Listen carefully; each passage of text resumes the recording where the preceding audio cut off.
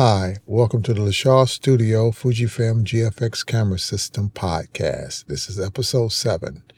I'm going to begin this episode off with an announcement, is that the GFX100 has been discontinued in the Japan stores, and that is going to be something that's going to be carrying over to all of the different outlets. The GFX100 is a $9,000 camera, actually $10,000 when you add in all of the additional cost. And I've seen one secondhand as low as $4,500, and they were stating that it's in mint condition. So if you can get your hands on the GFX 100, go ahead and do it. I would prefer to have the 100S because it has a smaller form factor, but the 100 is built like a tank. It's completely weather sealed. It comes with 2 batteries. It's got all the photographic qualities and features that the 100S has. One of the main issues you'll find with a lot of photographers is that some of them just must have the latest equipment. When something new comes out and they have the older version of it, some of them believe that they have to have the newest one. And then you have those photographers that will not upgrade their equipment until it quits. So I kind of consider myself to be in the middle. I don't go out and grab the latest and the greatest because it's just been released. And yet I don't hold on to a piece of equipment until it just quits.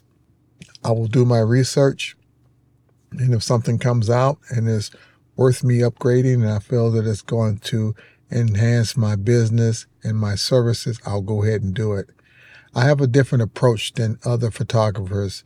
Some photographers say, well, it's got to make the bottom line increase. Well, how do you rate that? How do you equate whether or not it makes the bottom line increase? So the way I look at it is if it's going to add additional quality to my work, and if it's going to allow me to have some new features that I can incorporate into my photography business, which is going to allow me to have better services to actually promote to my customers, then of course I'm going to go ahead and get that gear. Don't get stuck on the GFX 100 being, 2 or 3 years old. As I stated in one of my first podcasts, if you're a DSLR shooter and you can get your hands on a Nikon D800E or a D800, you have an awesome camera. And that camera came out in, if I'm not mistaken, 2013. 2012, something like that. And you have an awesome camera that will take, if not better photos, same equivalent photos with the same depth of field that you get when you buy these newer full frame cameras, whether they're mirrorless or DSLR. There are a couple good places where you can buy cameras online, secondhand. Adorama used department is great. B&H used department is great. And everybody's been talking about KEH. KEH is great as well, but I would rate Adorama a little bit higher than KEH. They're a much bigger company. They have much more equipment, and a lot of times their prices are much better. Not to say that KEH is not selling good stuff. That's not what I'm saying. I'm saying that Adorama tends to have more of that same used equipment for a cheaper price.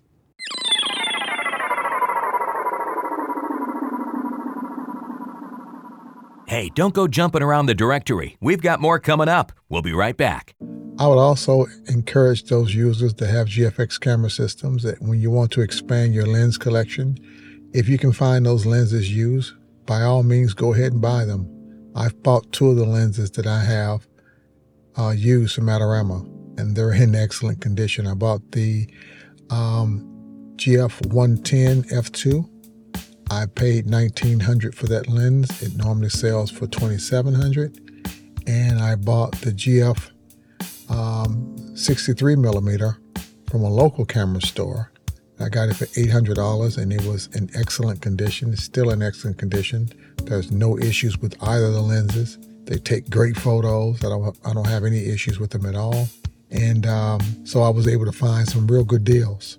So what software do I recommend for processing photos taken with the GFX camera system? DxO PhotoLab 6, Capture One Pro 23, and the latest version of Lightroom. The way that I would rank them, is I would rank DxO PhotoLab 6 first, Capture One Pro 23 second, and then Lightroom third when processing any photos from any Fuji camera to include the GFX camera system. 90% of my photo shoots that I do, I use Capture One. I love the application. I love the workflow within Capture One. I love the new features that they just released. But when we're talking about rendering color from the camera, none of those applications can match DxO PhotoLab 6.3. The new wide gamut color feature that they have within the software is just mind-blowing, and how it renders colors and details within those colors. It really, really does a good job. I would also say that DxO has the best profiles for the lenses. Lightroom just does not process the colors for a Fuji camera system well. I mean, there's just no other way for me to put it. It does very good for Canon, Nikon. It does well for those camera systems. It just doesn't do very well for the Fuji camera systems, to include the GFX system.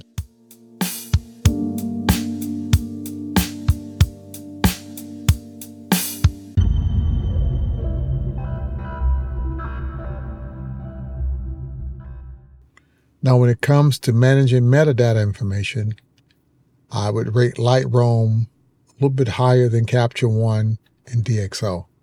And the way that I would rate them would be Lightroom, Capture One, DxO. Lightroom is very good at managing your metadata information. It just doesn't do well with rendering colors from a GFX camera system.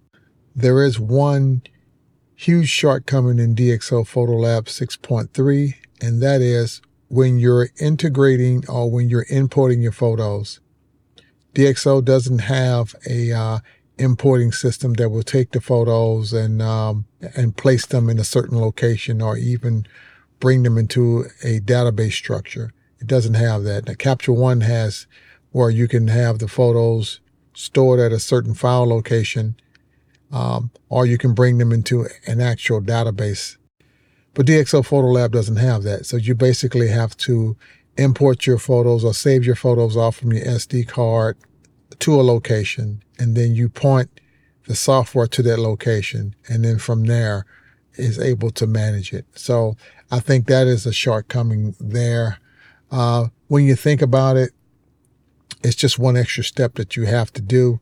But outside of that, as far as processing, and one thing that you have to keep in mind as well, they have two different versions. They have the DxO Essential, and then they have the DxO Elite. I recommend purchasing the Elite.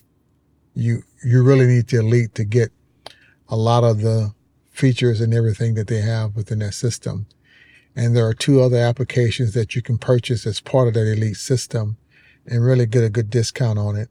And that would be DxO Film Pack 6, which would allow you to add analog old camera film looks to your photos, negative film, positive film, in either color or black and white. And then they have DxO Perspective 4. That is the software that would allow you to do advanced keystoning, if you're familiar with that process. And just to add, DxO also owns DxO Nick Collections. And that's a suite of software that comes with 7 packages, which I recommend you have whether or not you're using Lightroom, Capture One, or DxO. Those plugins are simply amazing. Within 2 or 3 weeks, you will see a link on my podcast page and on my official webpage of documents and newsletters that I'm going to have available for individuals to be able to download, to show you the proper way of how you clean your sensor, how to do editorial photography, which is the best lenses for portrait photography, that type of stuff there. Some people still prefer to have documents that they can actually refer to. They have an enjoyment of reading. And so for those individuals that have sent me emails and asked me that I have any of this information written down, I do. I will make it available within the next 2 to 3 weeks. Hey, thanks for listening to today's podcast. We'll be here next time. Keep the emails coming in and be sure to subscribe.